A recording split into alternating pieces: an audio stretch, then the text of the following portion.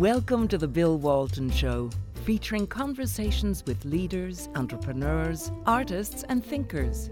Fresh perspectives on money, culture, politics, and human flourishing. Interesting people, interesting things.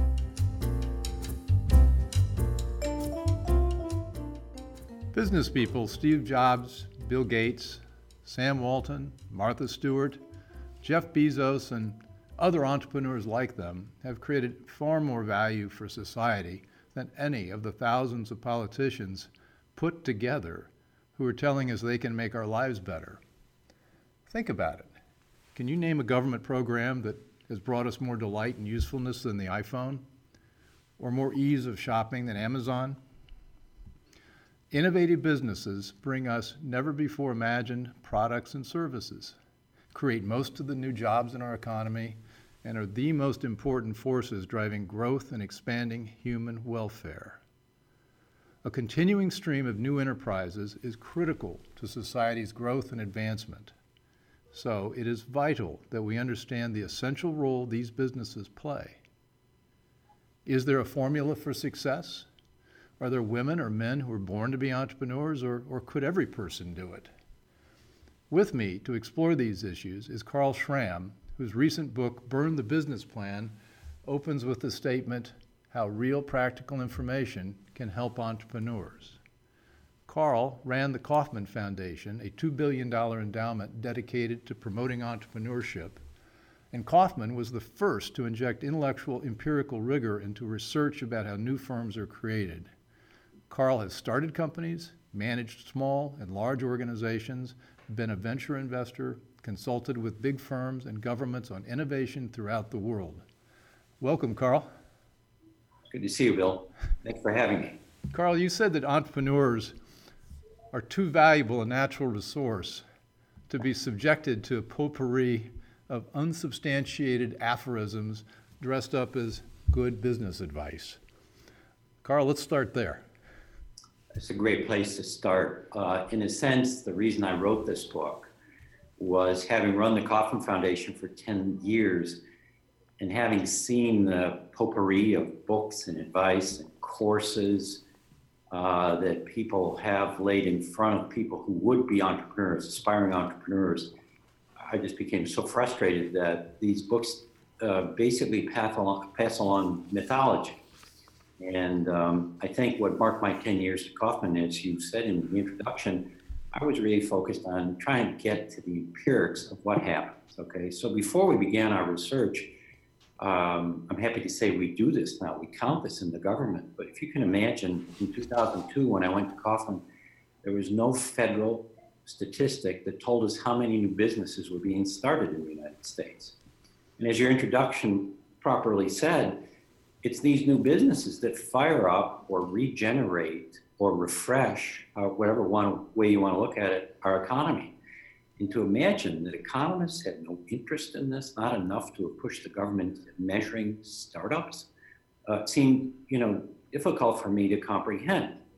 And in a sense, what I saw was, it's business professors who tell stories, but they don't have a systematic view that would be helpful to somebody who's thinking about starting a business. There's a lot of aspiration out there, certainly now with the hype about entrepreneurs. People think, oh, this is what I want to do. And in a sense, what I'm trying to do in the book is basically say, look, before you take that first step, understand how this process works. Yeah. There's a magic cookbook, okay? This is real statistical facts. One of the very first things you might point out is, colleges are loaded up with this view that we're going to teach every graduate and that the idealized entrepreneur is 21. But in truth, the average entrepreneur in the United States starts his or her first business when they're 39. Yeah, you burst the bubble completely on the idea that it's usually, a 19-year-old kid who dropped out of Harvard who started something in his dorm room. And in fact, that's by far the exception rather than the rule. I mean, most of the entrepreneurs you point out are middle-aged and they've been in businesses, they've worked for other people, they've got a lot of scars on their back before they launch their own their own venture, and we have and I'm glad it is romanticized because it does shine a spotlight on entrepreneurship. But it's not everybody is Mark Zuckerberg or Bill Gates. It's what you call in the book everyman. Yeah. Yeah. This is a book for every man entrepreneur in the sense that almost 95% of people who start businesses are what a famous economist once called replicative. They're copycat entrepreneurs, right? So the notion that you're going to be Mark Zuckerberg, there are Mark Zuckerbergs happen. We have a special word for it. We now call them unicorns. Years ago, we used to call them gazelles, okay? So I don't know which animal is appropriate, but the fact is that's a tiny, tiny fraction. And the sort of structure of your career, if you're like a 19-year-old in college, that you're going to learn how to be an entrepreneur, you're going to take a major in that. Becoming an entrepreneur is like an occupation, like becoming a dentist or an accountant. It's just so unreal. Going back to the point you made earlier, I wrote the book to disturb this, mostly to save people from wasting a huge amount of time pursuing a fantasy that we don't actually have sketched out for everybody in kind of a cookbook way. Well, I think you were part of the work that developed the knowledge that where the really great jobs come from. And you mentioned gazelles, and now we call them unicorns. But gazelles are basically those high growth, tend to be technology-oriented companies, but it doesn't have to be technology. But those growth companies that in the old days went public were the gazelles, and that's where the action is in terms of high-paying jobs. And then now we have the unicorns, and I guess the only basic difference there is they don't go public anymore because of the the state of the public markets. Yeah, there are a couple of issues surrounding that are kind of interesting. One is that a lot of these gazelles or unicorns don't, in the end, create that many jobs. If you really think about it. Really? Yeah. Okay, I thought that was the. No. I mean, that's not the companies that do it. It's the folks who actually start, a franchise. It comes to mind, there's a fellow in the book called Bob Carlucci. And, he has a fantastic story. His father died. He had to drop out of college. He was at the New England Conservatory. He was going to become a musician.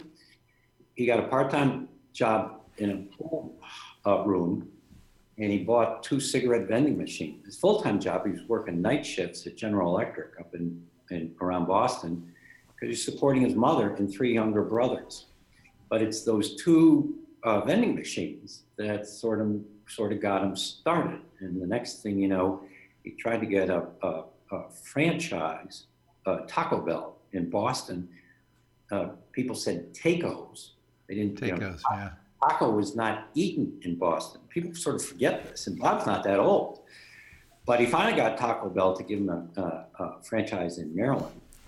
And long story short, he now employs 16,000 people.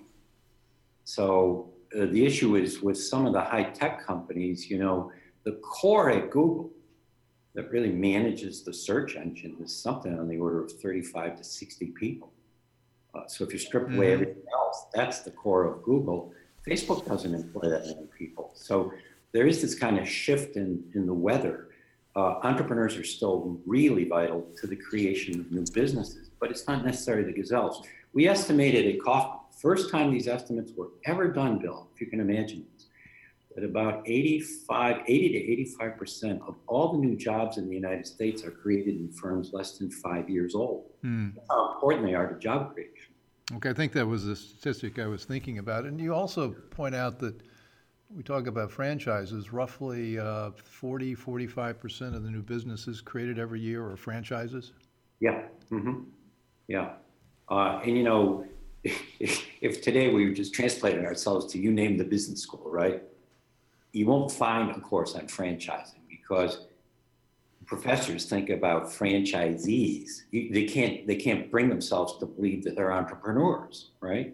But let me say, you or I go out tomorrow, we're lucky enough to get a Chick-fil-A franchise, right? You'll know what it feels like to be an entrepreneur. You've left your job. You've taken loans to buy the franchise. You know, you got the mortgage on the building. You've dealt with a contractor. You know what the city requires in terms of drainage for your parking lot, right? You've become an entrepreneur.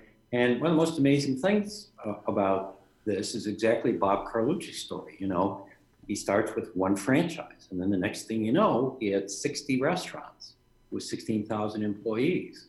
And part of that is the same reason that we watch success go up with age. You know, once he ran one franchise, he sort of knew what the ropes were, right? And then adding the second, third, fourth, 16th were much easier. He was a scale entrepreneur, if you will.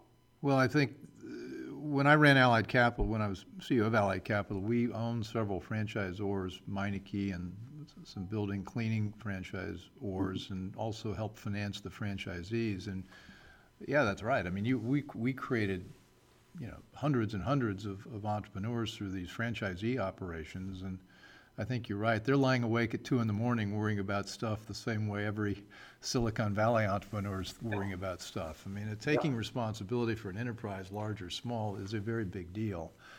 And it brings me to the question, who is an entrepreneur? Are they made? Are they born? Can anybody be an entrepreneur? What are the barriers? One of the things you point out that it's certainly not college. Most of the people who start businesses didn't even go to college. And so what is that thing we call the entrepreneur? Well, I got like 3 answers. The first is most entrepreneurs who start their businesses, if it's not a franchise, right? If you ask them, it's amazing how consistent the answer is. They were surprised. They surprised themselves that they're an entrepreneur because they were working in early middle age. They're working in a factory. They saw how something could have been done better. Maybe they've talked to their boss in the company about these improvements. You know, companies don't like to make changes in things. So these are guys who left. There's a huge amount of people who basically are called spin-out entrepreneurs in my book. Well, isn't that how Sam Walton started Walmart? He was working with Woolworth or one of the other big chains and said, look, I've got an idea that we can serve these rural communities with low-cost goods and it'll be a real winner. And they said, no, that's not our business. I mean, you've been looking at this for a long time. Is there a single characteristic of a person that decides I'm going to be an entrepreneur, or is it a mosaic? Yeah, it's a mosaic. I never found it. You know, there are a lot of professors who say, "Oh, I can smell them." Right? It's their personality. They're great salespeople. They're, you know, I've known thousands at this point in my life. If you run the Kauffman Foundation, it's a constant parade, and some extremely successful. I have people in mind who have the mousiest personalities, and they run huge international companies. Yeah. Right? Other people are boisterous. Right? They're, you know, some people say, well, most of them get divorced. There's just no statistics on this. There's all this sort of mythology about it. And I think, you know, one of the things that I do see constantly is people who were surprised, right? As I was when I first started my first business, right? Other people have an aspiration to work for themselves. Yeah. Okay. In some cases, they got to settle a score. That's the case with Mr. Kauffman, okay? He was tremendously successful as a salesman. And 2 years in a row, the guy who owned the company cut his sales territory because he made more under the commission formula than the president of the company. And the second time he did it, Mr. Kauffman said, I quit, and went out and figured out how to start a business because he had these words in his head: I will never work for somebody else in my life. Well, that happened to Walt Disney. Walt Disney created a cartoon character, Oswald the something. Yeah. I can't remember what the creature was. Very successful, and his syndicator was in New York. Yeah. And he traveled to New York expecting to cut a new contract, and the distributor said, well, I've decided it's so successful, you don't need to make as much money, so I'm going to cut you by 80%. Yeah. Yeah. And he said, okay, I'm going to get on the train, I'm going to go back to California, and by the time I'm in California, I'm going to have a new creature, and that new creature was Mickey Mouse. So we could put Walt Disney, who's also from Kansas City, and Ewing Kauffman from Kansas City in the same box. I'm going to settle a score, right? Yeah, yeah. What they're really saying is, A, I have a lot of confidence in my idea to do something. Second, the best boss I'm ever going to have is me, okay? And somehow in there is the third thing that people often fixate on, but you can't measure it. And that is, those two forces are such that they're ready to take a risk, okay? And bet on themselves, okay? That they could somehow feed the family for a couple of years and go to town and make a company. And if there's something that's elusive, that seems to be a part of entrepreneurs, okay? But it's not everybody. Everybody says, well, Mark Zuckerberg, his parents, look at Bill Gates. His father's very successful. These are not folks who, if they stumbled, they were going to be on welfare. Well, it strikes me there may be another attribute at work, which is you point out the entrepreneur's journey is essentially that of self-education. Yes. And that we'll get into the business plan or the need for or not. But it's essentially you get into a business and it's a discovery procedure where you're learning about yourself and you're learning about what works and what doesn't work. And you also talk about something in the book called the OODA loop, which is where I guess it was initiated to great deal with fighter pilots in the Korean War. And, an entrepreneur never really knows, but you're trying to discover all the time what works. And that's an attribute. And I think most successful entrepreneurs share that attribute, whether they're tall, short, fat, small, black, white, or brown. Mm-hmm. That's right. Well, the essence of the book is distilled into one sentence, and it came from Ewing Kauffman, and I repeat it again and again, and that is, the only way to learn how to be an entrepreneur is to start a business. Right. And the point you were making is, in the course of starting that business, you begin to teach yourself a huge amount about yourself, as well as learn an entirely new business. At the moment, I happen to be at J-Labs in New York City, looking at a company in which J-Labs is Johnson & Johnson? Yes. Yeah. It's an accelerator that they run here in New York, and they have 4 or 5 other installations around the country. And I'm here visiting with a fabulous entrepreneur in whom I have a small investment. And this is really the 3rd iteration of her company. I've been in this company as an investor probably 7 or 8 years. She had to reinvent it once, reinvent it twice, and now she's on a trailblazing path to growth. But as an investor, I learned a lot one more time that, first of all, businesses aren't great successes in 1 or 2 years like college professors like to tell kids. Yeah. The average, as I say in my book, it's statistical, it's empirical. It's going to take you 7 or 8 years before you actually know whether or not the business is going to survive. And when we think about these unicorns and stuff, if you actually look at the average time from the start to the day investors and the public would invest in them, if they go public, it's like 13 years. Well, there are a couple things that you and I, many more than a couple of things, but one of the things is that we know an awful lot about what doesn't work. And we talk about universities teaching entrepreneurship. I think you point out that in 1980 we had maybe 10 professors of entrepreneurship around the country. I happen to know one of them. Is a guy named Bill Haberly at Indiana University, who was typified by, he wore an orange jumpsuit the whole time, and I think this was before prison guards used, or the prisoners had that. But he was quite a character. But he stood out as being different from everybody else, and he wasn't really part of the crew. But business schools, business plans, incubators, accelerators, mentors, you get into all this in the book. Yeah. It's, professors with time on their hands, and they're not really sure they can make anything happen. I mean, very few university programs can say, let me point to our 15 gazelles or our unicorns or our great successes, right?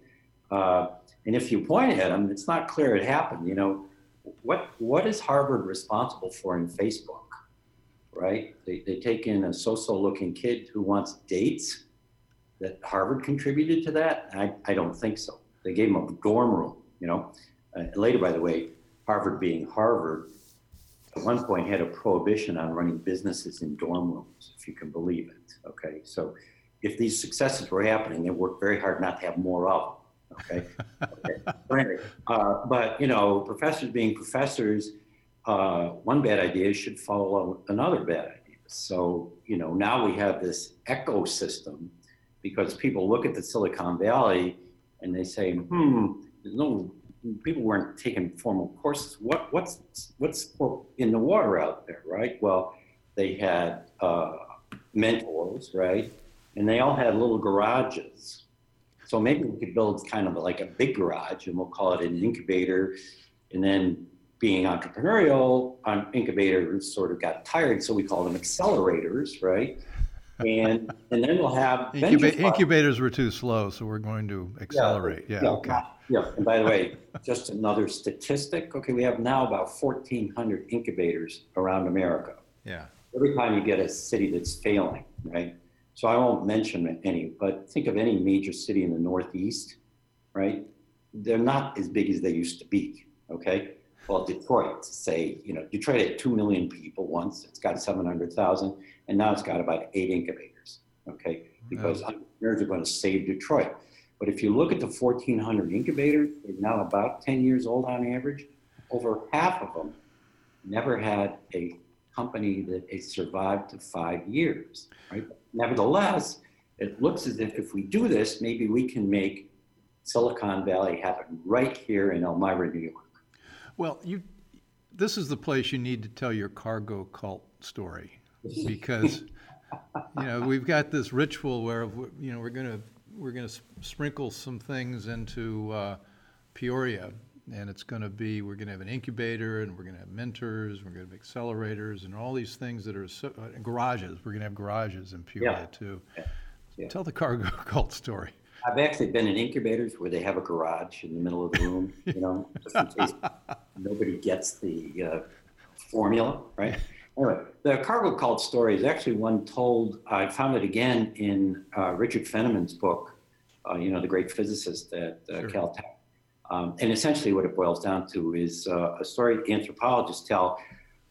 We had, in the course of the war in the Pacific in World War II, we developed a South Seas island with an Air Force base. And when Americans got there, you know, the Aboriginal people got addicted to the inflights of all the food and candy bars, and cigarettes, and all that stuff. And there was an air base, right? And then we withdrew quickly as the war moved closer and closer to Japan. But after the war in the 1950s, somebody visited and people were going through the rituals of keeping the control tower. They had people in the control tower. They were fooling around with broken instruments. Somehow, it was a very, very remote island, very Aboriginal people, didn't understand anything. But the cult was, they had a religious cult that they did all the things, right? And they marched around with sticks like soldiers doing drills, that somehow the gods who brought candy bars and cargo to them would return someday, right? And I use that because it's sort of the same thing. Like, these seem to be the things that work in the Silicon Valley, right?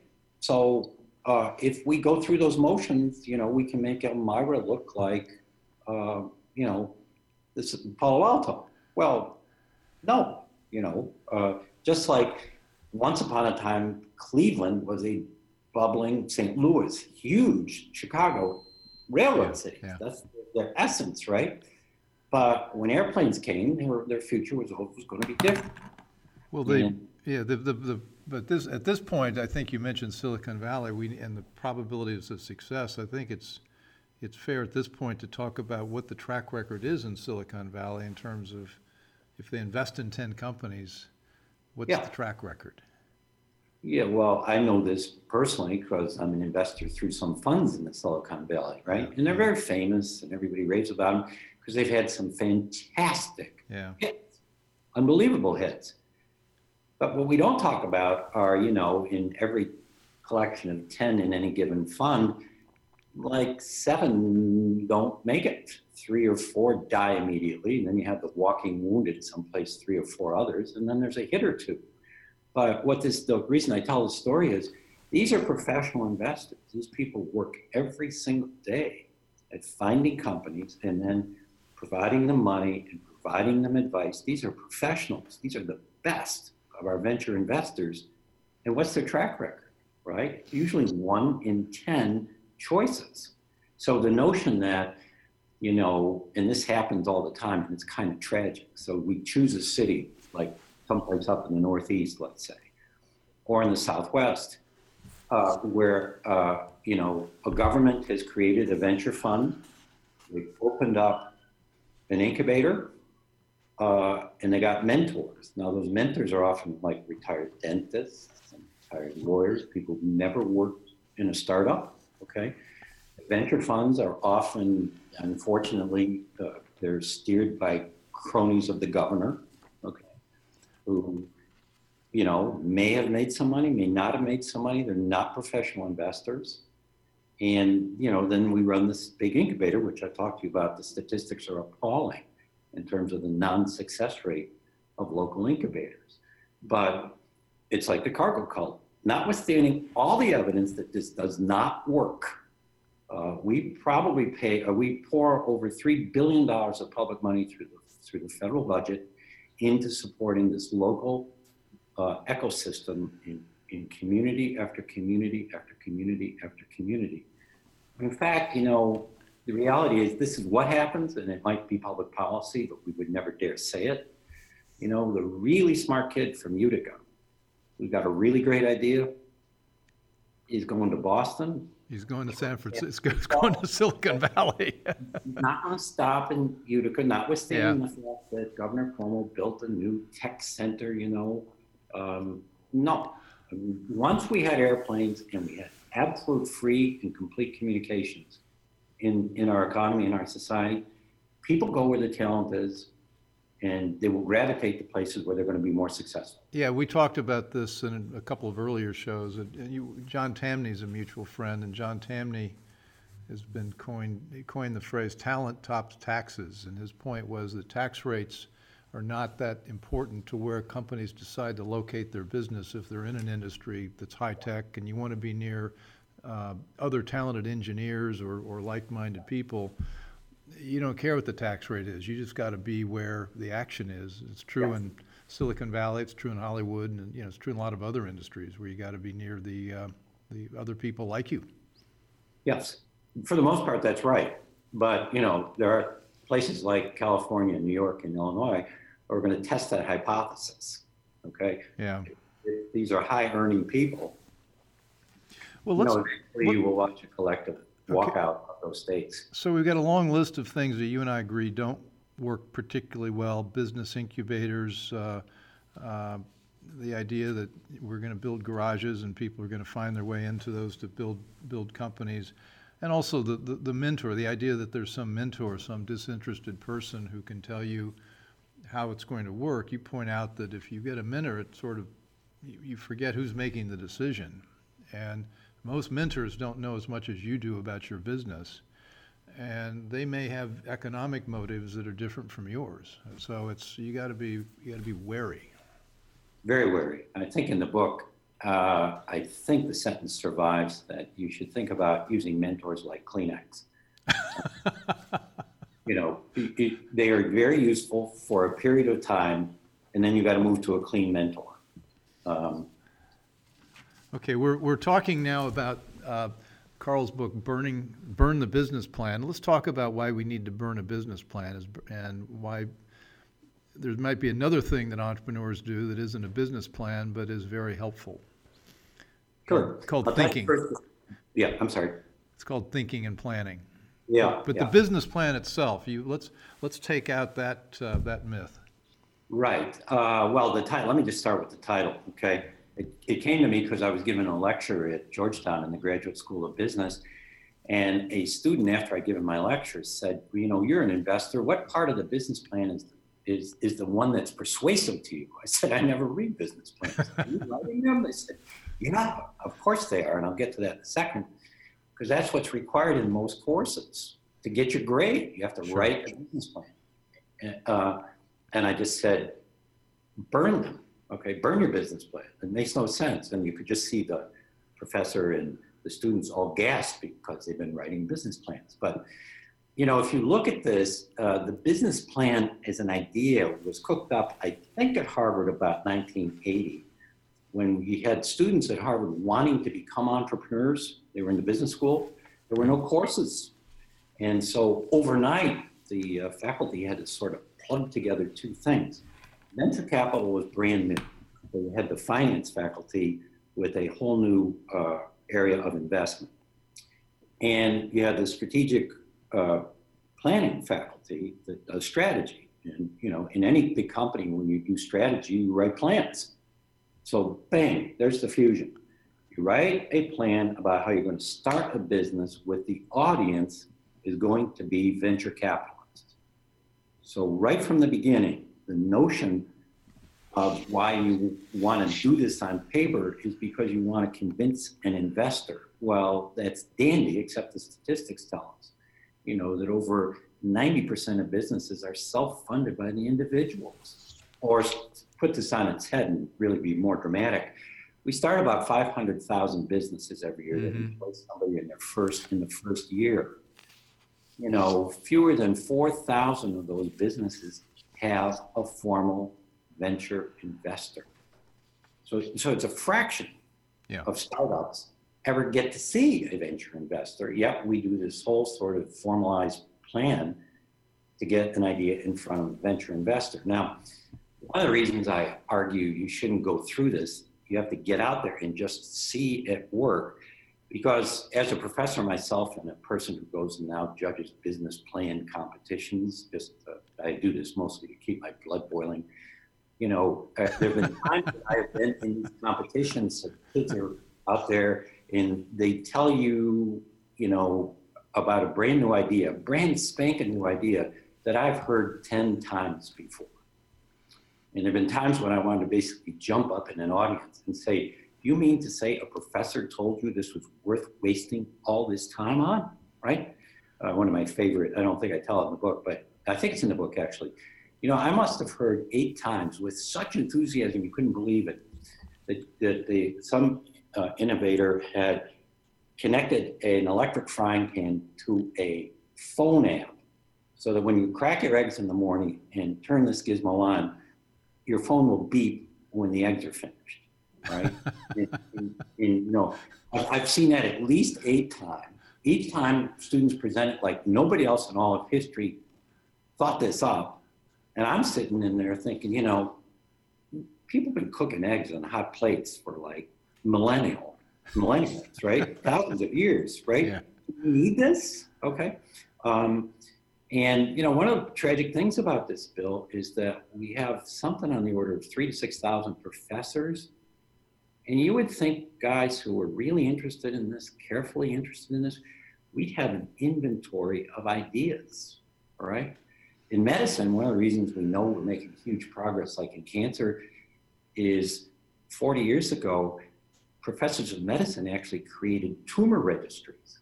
So we know on certain cancers how frequent it is, what the life cycle is of a cancer, where it metastasizes. We know that because people were so curious, they kept registries. Yeah. Nobody's at all curious about how many people are cooking up another idea about how to wire up a frying pan to a cell phone app, right? And if we had a registry, some professor, let's say at Indiana University, would say to Mary or Joe, you know, this has been tried before, right? It's been tried before 37 times, it turns out, in the last year. You can try it again, but what's going to make yours more successful than the other 37 attempts, right? You talk about business plans. Here's a business plan. I think there was at Harvard, and there was a kid in the 60s. We may not be part of an entrepreneurship class, but there was some sort of business plan, and he had this idea that I'm going to buy 50 jumbo jets, and I'm going to replace the U.S. Postal Service. Yeah. And he got a C-, I think, for the plan. But he was a persistent guy. His name was Fred Smith, and he invented Federal Express. So at least there's one business plan. When you write it down, it sounds almost as preposterous as which gets us to a point where we know a lot about what doesn't work. But you've also pointed out in the book the sort of things that do work. And you know, we're both big believers that lines of action doing things are the way you really learn, and that entrepreneurship is about action, not about words. And you can only learn by doing. And so, as you pointed out, Kaufman pointed out, you have to start a company to learn how to start a company.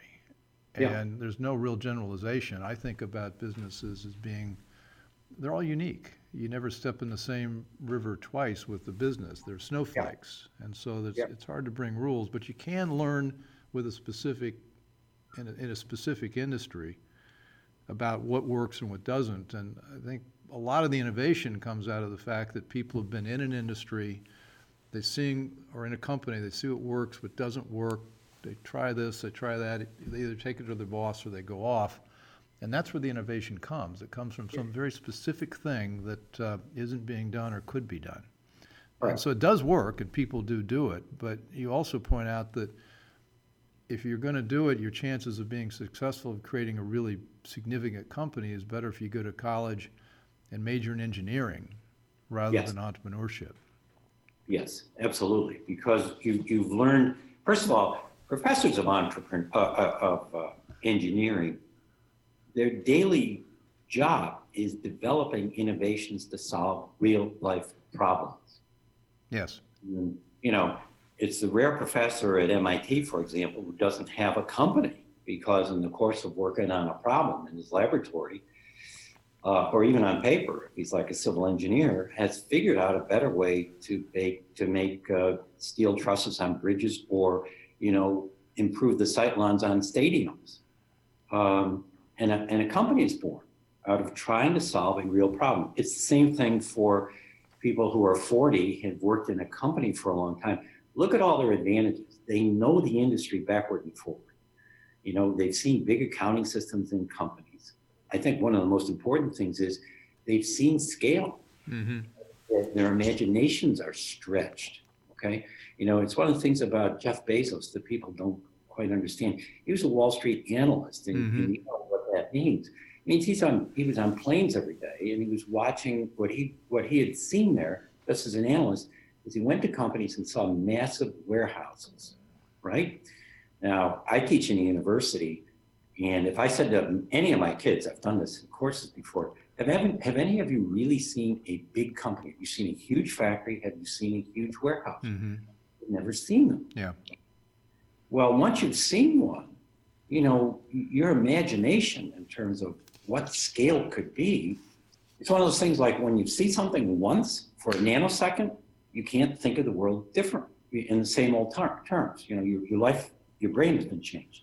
And that's the advantage of folks, you know, who are 39 or 40 or 50.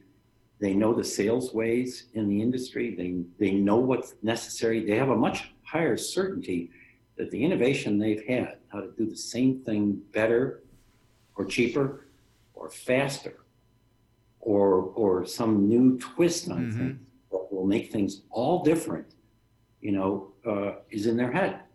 So we need to, unfortunately, we need to wrap up because we're covering things in a way that I think we could go for hours, but we don't have hours. I want to close. You've probably, I've had a lot of experience, but you've had even more in terms of assessing entrepreneurs. If somebody's 20 years old watching this, what advice would you give them? Oh, that's simple. If you're going to get a master's degree, don't do it in business, get it in engineering, one of the technical systems. Okay. Second piece I feel absolutely certain about is take a job in a big company. And take a job in a company that's moving into the future. It's hard to figure out what exactly that is, but, you know, a huge logistics company, you mentioned FedEx, great place to go to work. Mm-hmm. Systems at work, you get to see scale. You get to see the choreography of complexity, again, at scale. And it's a great place to learn loads and loads and loads of stuff. So if you have it in your you know, makeup, someday you want to work for yourself, someday you want to own a company. As I say in the book, there are some people who know they have to be boss. Mm-hmm. And they know even in big companies. It's the guy who sits there and watches the boss as he goes up or she goes up. They get a window on the decisions that are going on. they go home at night and say, I would have made that decision differently. They're developing their confidence for when they get to the corner office. And the same thing goes on for entrepreneurs who've been in engineering companies and so forth. And they say, I would solve that problem differently. And the way I would solve it is universal. It would apply every place. I want to start a company to solve this idea. Well, one advice I'd give them is if you're going to pick a college, you might pick Syracuse, and you might go to this guy who's an entrepreneurship professor named Carl Schramm, because I don't teach entrepreneurship. You don't teach? You don't teach it? That's great. What do you teach? I don't believe it can be taught. Okay. I teach one of my favorite courses. I have two courses I like. They're great to me.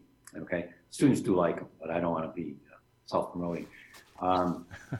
One of my courses is Introduction to Innovation, because my view is that's the trick, is to even understand what an innovation is. Anybody can take a great innovation, and if it's a great innovation, your chances of having a successful business are a bit higher, but we really don't understand innovation as much as we know the process of starting businesses. So there are all these black holes out there in knowledge, and I love probing this whole question of innovation. How do we innovate faster? There's a big concern in the United States. We're not innovating as fast as we used to, or the Chinese are innovating better than we do. So I think this is a critical issue. And of course, if students want to come to Syracuse University to take this course, great idea. I now have an idea for part B for our conversation. Okay. Innovation. We're gonna talk about that, because I understand that your book is now on sale in China in the Beijing airport, and the Chinese are busily trying to figure out how to innovate, and maybe we'll talk about that next time. Okay, that'd be great. Carl, thank you. This has been really, really fascinating. And so thank you. Thanks for joining me on the Bill Walton Show. And you can subscribe to us on iTunes or YouTube or any of the major platforms. And Carl Schramm's book, Burn the Business Plan, What Great Entrepreneurs Really Do. If you're thinking about it or you want to know how it works, this is the book. Carl, next time. Great. Super. Thanks so much for having me. Thanks for listening. Want more? Be sure to subscribe at thebillwaltonshow.com or on iTunes.